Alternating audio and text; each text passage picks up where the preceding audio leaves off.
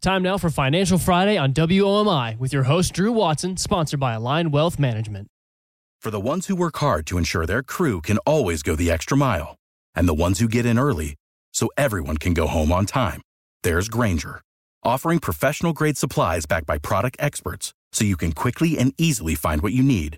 Plus, you can count on access to a committed team ready to go the extra mile for you. Call, click Grainger.com, or just stop by. Grainger, for the ones who get it done.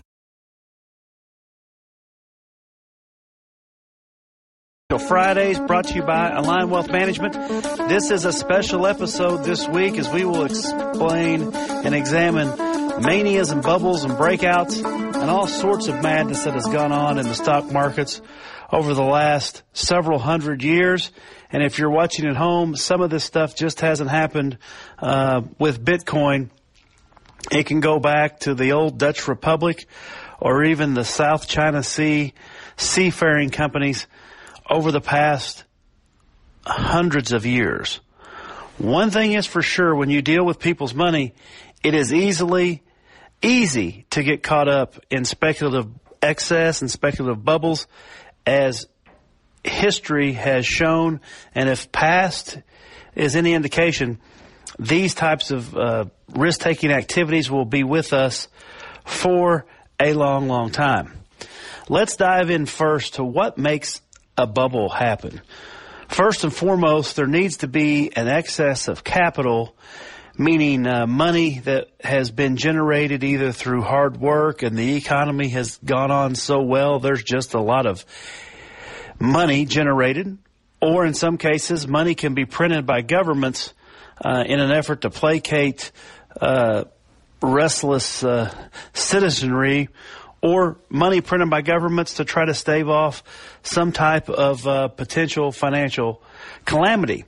But anyway, you can't really have a true stock market bubble without an ample supply of cash or reading to that fuel. Just like you can't have a runaway forest fire without some type of dried tinder on the ground that makes it easy to go up in smoke, so to speak, and create a blazing disaster. So throughout history, one common theme is there has been ample liquidity. When the Dutch tulip bulb bubble, which is probably one of the most famous, happened, the Dutch were sitting on top of a global shipping leadership position, only rivaled by the British. And as a very small country, they thrived with trade, and they had decades of very, very, very good returns and cash coming into that country. Also, likewise, with the South Seas investment bubble, it happened in Britain. Britain had been making money hand over fist as a leading trading and shipping country on the globe. That excess liquidity and the money that people made provided some fuel for that. If you think about the Roaring '20s, that's the nickname for that decade for several reasons. And one is the economy was just rip-roaring along, and there was ample liquidity. The same thing really could be said for the tech .com bubble that happened just right around the turn of this century. The 1990s were a time of prolific success in U.S. businesses. People were flush with cash, and they put it in stocks that literally could double within a week. Now, the question is, are we in a bubble situation for something like cryptocurrency? We are sitting in an economy that has seen ample liquidity poured into it. People that have been fortunate enough to work during the pandemic have made money, had no real ways to spend their money with the economy closed down, maybe outside of investing or a few other projects. And also the U.S. government provided ample liquidity for people who lost their jobs, but also for business owners, businesses, etc., and state and local governments. So all this could be setting up for what could be viewed, looking back at this historically, as a prime time for a pre-bubble environment. Psychologically, what goes on when people are flush with cash, a lot of them want to look at making more on that cash than they simply could in the bank. And with any type of animal spirits or appetite for risk-taking, they see potential low-hanging fruit, and all that it takes sometimes is a few success stories that become well-publicized or word of mouth traveled to make more people want to get on board in the speculative process. This can be seen in some of the areas I've just highlighted in the past, but certainly one thing is clear, even in the digital age, human instincts have not changed a lot probably over the last several hundred years and maybe even thousands of years. I think once we became a society that broke up the divisions of labor and we had ample food to eat and shelter over our heads, probably more speculative risk-taking financially took hold than in parts of our earlier history where we may have been driven for risk-taking, just trying to get food on the plates for ourselves and our families and or shelter over our heads for those same key people in our lives. So that's a backdrop on what kind of primes the pumps, so to speak, for a lot of these manias. It's excess liquidity and ample cash available. So either from a good economic boon like the Dutch and the British had and we had in the dot-com era, or it could be from other speculative excesses. In our next segment, we'll go into a little bit more detail on each one of these, and we'll finally wrap the show with what to look for and a reiteration of how to stay away from a bubble when it is inflating right under our feet.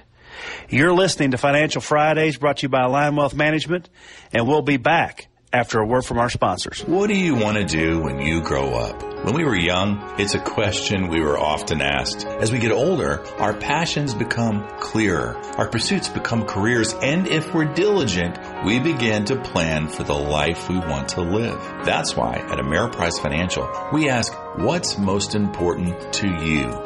Starting with our Confident Retirement approach, your Ameriprise Financial Advisor will ask questions that will help you arrive at a customized plan that can help you realize your goals today, tomorrow, and throughout retirement. With the right financial advisor, life can be brilliant.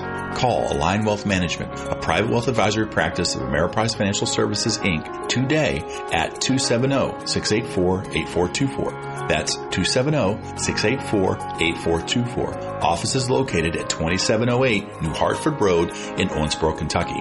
The Confident Retirement approach is not a guarantee of future financial results. Investment advisory products and services are made available through Ameriprise Financial Services, Inc., a registered investment advisor. Hello and welcome back to Financial Fridays, brought to you by Align Wealth Management. And this is our special on manias, maniacs, bubbles, and other market turmoils from history.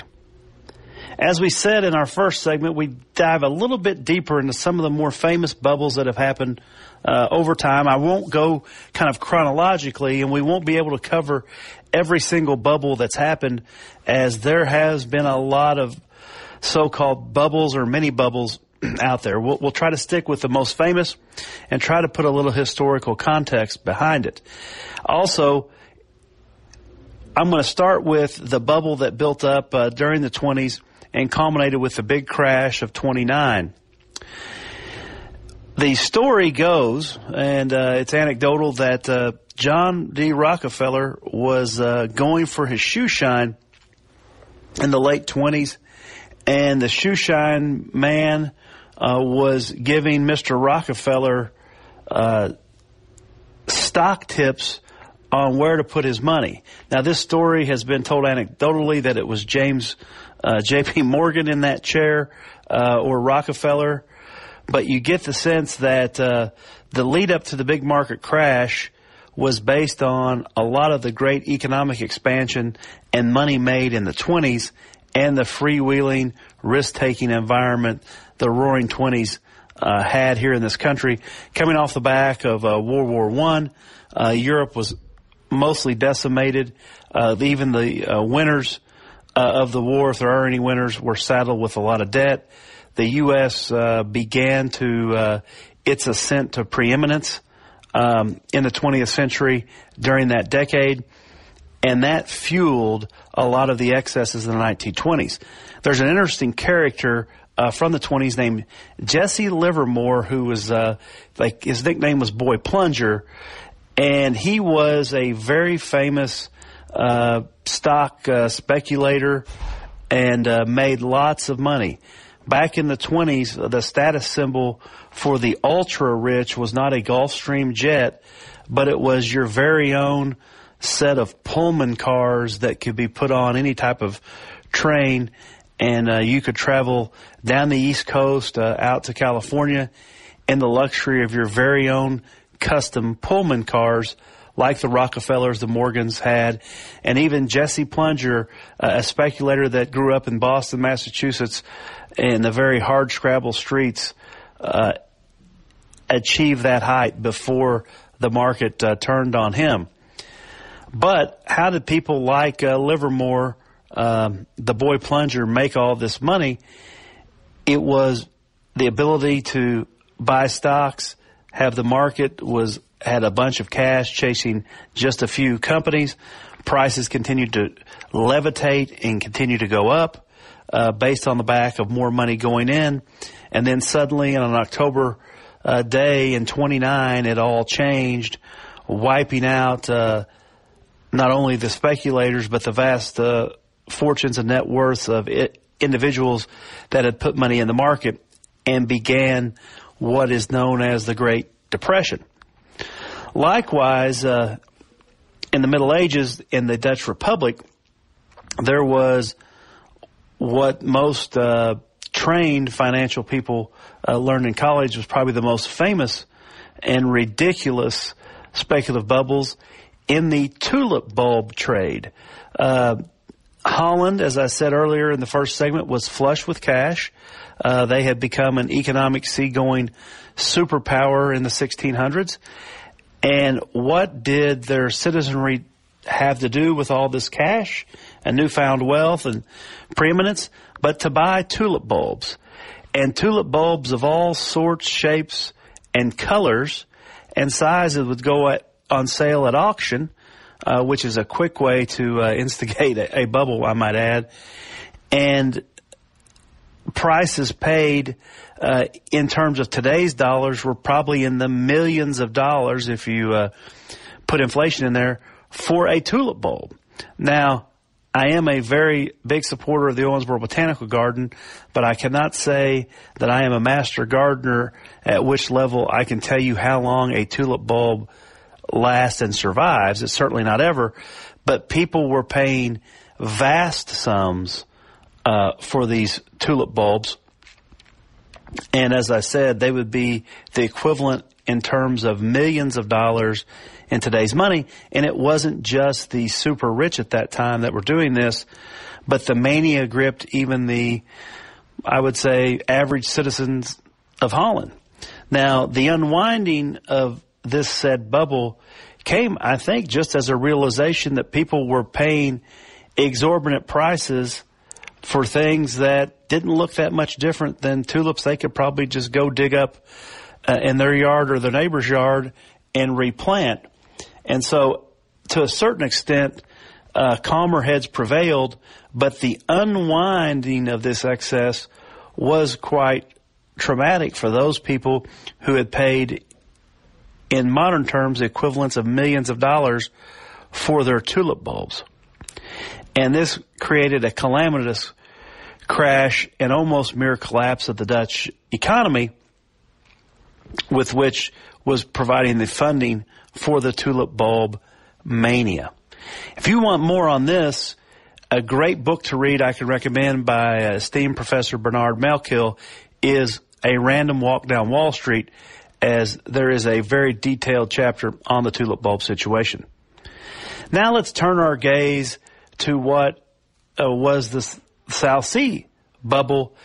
And a little bit later on in history, after the Dutch had poured a bunch of money in to tulip bulbs, As trade with East Asia began to blossom, no pun intended, into a mega industry, those people in Britain who was supplying most of the seagoing ships to the South Seas wanted to take advantage of it and become stock investors in these South Sea companies. Now, the promise of quick riches and return fleets full of crafted Asian goods that could be sold at markets in England and Europe at high premiums fostered in all that cash that had been made in Great Britain as they rose to prominence as the primary seagoing power on the world. Now, like any stock, in different market situations, the price can go up. And if you've got some experience on you as a stock investor, you know prices can come down sometimes even faster than they go up. So the South Sea bubbles got bid up as stock investors poured all kinds of money into those investments, and everything was going along just swimmingly until the economy started to turn and the markets became totally flush with Asian craft goods and even drove down the prices of some such goods, which in turn created a little bit of,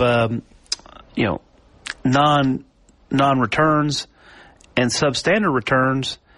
And as people wanted to exit the business, selling begat selling and ultimately drove the price of the speculative business into the ground.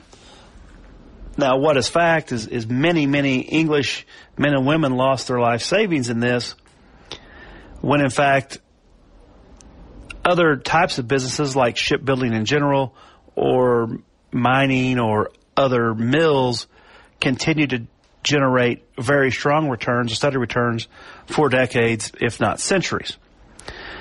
So that brings us to the dot-com bubble, which probably should be fresh in most listeners' minds, as we were going through the heady times of the late 90s with the Clintons trying to produce a Camelot 2.0 in Washington, D.C. Things in the U.S. were very good economically. We had a balanced budget for the first time in a long time, and cash was plentiful. Out on the West Coast, in a place called Silicon Valley that most people had never heard of just 10 years before, entrepreneurs and wizards of the digital age were coming up with new technology seemingly at a weekly pace and inventing things to make our life easier, make our work life more productive, faster, and accurate, and make our downtime much more entertaining with gaming and other types of things. Now, as we know, the tech bubble built up week after week, month after month, and sometimes day to day, where every new company launched seemed to have the promise of world-changing technology. Now, money piled in to some of these startups, many of which had no customers, no revenue, and really not a good business plan, but were just built on the idea that was attractive enough to find millions and sometimes billions of dollars in funding very quickly from startups and investors who didn't want to be left out. And one thing could be said, the FOMO, or fear of missing out, is what drives a lot of these bubbles. As time went on, things seemed to go very, very well. There were stories of people becoming millionaires literally overnight. The search was on for probably what I would call digital alchemy, being able to turn lead into gold like happened in the Middle Ages. But people were looking for companies that could just take an idea on a sheet of paper and turn it into solid gold. This went on for several years, and eventually, once we got through the Y2K scare, the cracks in the dam began, and the dot-com burst likewise in 2001, leaving many investors devastated. Now, keep in mind, there were tech companies that came out of the 01 dot-com crash better than ever, but they had actual customers who paid them actually money and had products that actually worked and had been tested and became world beaters. You could insert names here like Microsoft, Apple, Oracle, Cisco Systems, and many more, but the list is much longer of .com companies that hit the wall in short order in 2001, never to be heard from again. Just check your email. There was a company called MindSpring that was going to, be the search engine of choice, or AOL. A small company called Google supplanted those, and now Google has become probably maybe the fourth or fifth largest corporation on earth. So that brings us to our next point, which we will finish the show, and that is, are we in the midst of another bubble in the terms of digital currency? So keep listening, and we'll be back in 60 seconds after a word from our sponsors. And remember, you're listening to Financial Fridays, brought to you by Align Wealth Management. When today is unpredictable, you need sound advice and strong support to help you stay focused on your long-term financial goals for tomorrow. Ameriprise has been guiding clients through challenging times for over 125 years. You can take comfort in working with an advisor who's backed by that strong experience and who's there to guide you with personalized, goal-based financial advice. Together, you and your Ameriprise advisor can plan your future while navigating your now. Call Align Wealth Management, a private wealth advisory practice of Ameriprise Financial Services, LLC, today at 270-684-8424. That's 270-684-8424. Offices located at 2708 New Hartford Road in Owensboro, Kentucky. Hello and welcome back to Financial Fridays, brought to you by Align Wealth Management. And this is a special report about bubbles, manias, maniacs, and other market gyrations that have gone on. And in this segment, we're going to take a look at maybe where we are today and how to avoid a bubble if we are in the midst of a bubble. As we've said, most bubbles in history are fed by excesses of capital and cash, and certainly the facts show that right now there's more money sitting in cash and money markets and certificates, etc., than any time in history. And we are well above maybe even 50 to 75% or 100% above most normal balances that people have carried. So that cash was generated in a variety of ways, and some of it even by the U.S. government printing checks for the better part of a year and a half during the pandemic.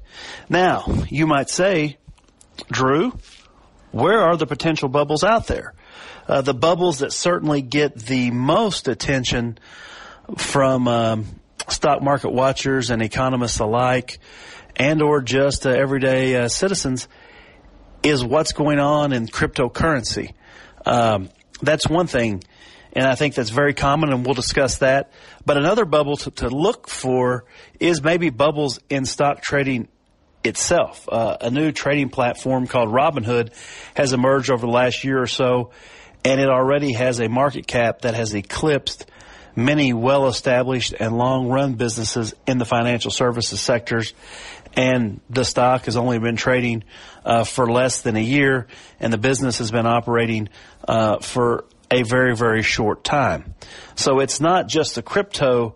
It may just be the whole spirit of speculation, let's call it, or speculative trading that may be driving a bubble, and the values of those companies are behind it. So another thing that causes bubble is people give valuations to assets that aren't really that valuable. As we've talked about, tulip bulbs and stocks in the Depression and South Sea, companies from Great Britain. Let's look at really what does cryptocurrency do. As I've mentioned before in reports, our friends at Bank Credit Analysts in Canada, I think they define Bitcoin as a solution looking for a problem. And let's keep in mind, let's separate the crypto from the technology that makes the crypto work, which is blockchain technology, which does have a very real-world application and is being used in a number of businesses very successfully as we speak. But what does really cryptocurrency do? Does it have a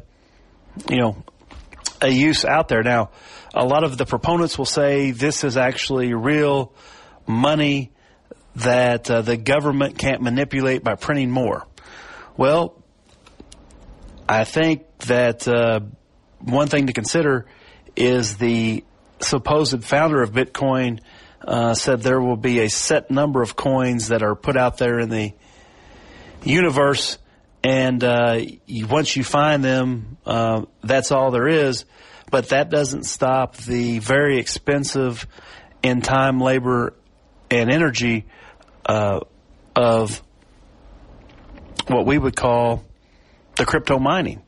Also, this does not stop various forms of cryptocurrencies popping up almost just like mushrooms in a very shadowy, moist part of your house or yard almost every night. Everything from coins tied to self-fulfilling contracts like Ethereum to Dogecoin, which what purpose does it fulfill?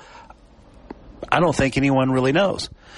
But it's clear that the proponents of these cryptocurrencies, first and foremost, want it out of the reach of governments or central banks.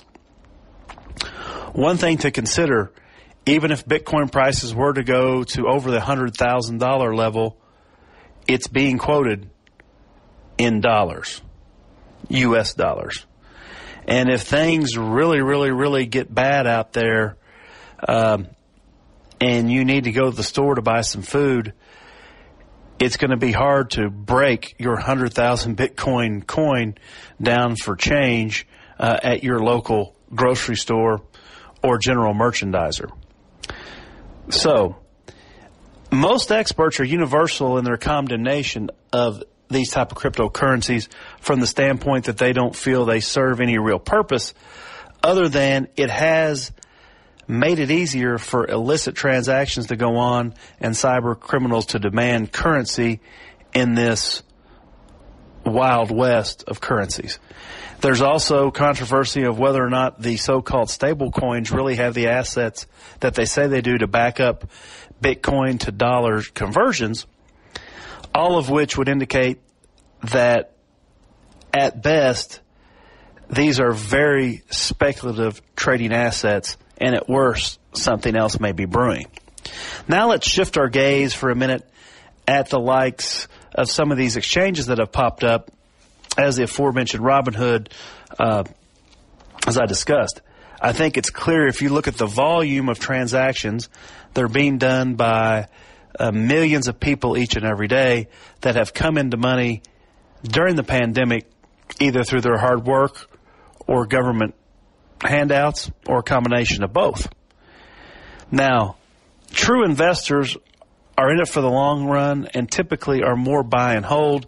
If you talk to the likes of the wealthiest people on earth like Warren Buffett, or even going back to Morgan and Rockefeller before him, how those people built their wealth was buying companies that made a lot of money, that is, generated earnings, over a long, sustained period of time, ups and downs in the economy.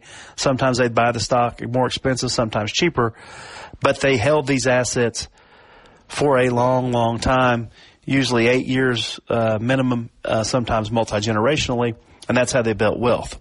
Wealth and sustainable wealth has not been generated ever through buying and selling within intraday transactions, and you may get a flash in the pan and make some money, but that's a far cry from what the Buffetts, the Morgans, and the Rockefellers have done in years past. So keep in mind all the activity that may be going on these platforms may also be a version of bubble mindset in and of itself. And the more people are likely to pull the trigger, that's not sustainable in a market downturn, in that eventually you run out of bullets, so to speak, when the stock goes low enough and your transaction costs exceed even what you may have in your account. So this has just been a special segment from Financial Fridays, brought to you by Align Wealth Management on the bubbles, the manias, the maniacs, and other market events that have happened historically. We'll be back same time, same station next week. Until then, have a great weekend and enjoy yourself. This is WOMI Owensboro. Spin your passion into a business with Shopify and break sales records with the world's best converting checkout. Let's hear that one more time. The world's best converting checkout. Shopify's legendary checkout makes it easier for customers to shop on your website, across social media, and everywhere in between. Now that's music to your ears. Any way you spin it, you can be a smash hit with Shopify. Start your $1 a month trial today at shopify.com/records.